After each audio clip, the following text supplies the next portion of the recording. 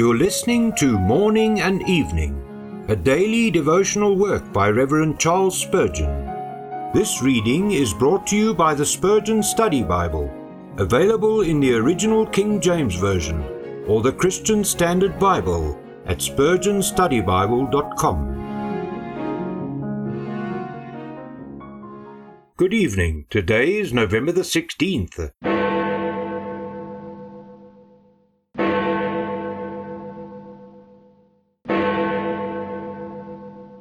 Thine eyes shall see the King in his beauty.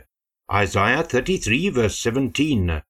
The more you know about Christ, the less you'll be satisfied with superficial views of him, and the more deeply you study his transactions in the eternal covenant, his engagements on your behalf as the eternal surety, and the fullness of his grace, which shines in all his offices, the more truly will you see the King in his beauty. Be much in such outlooks. Long more and more to see Jesus.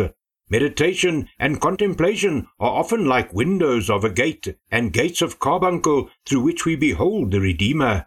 Meditation puts the telescope to the eye and enables us to see Jesus after a better sort than we could have seen him if we had lived in the days of his flesh.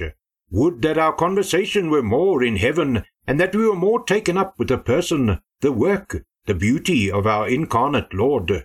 More meditation, and the beauty of the King would flash upon us with more resplendence.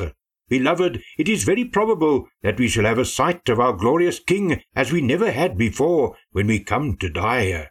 Many saints in dying have looked up from amidst the stormy waters and have seen Jesus walking on the waves of the sea and heard him say, "It is I, be not afraid."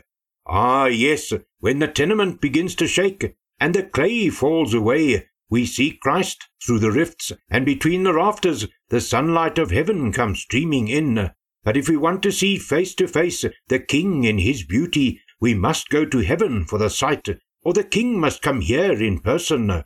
Oh, that he would come on the wings of the wind! He is our husband, and we are widowed by his absence. He is our brother, dear and fair, and we are lonely without him.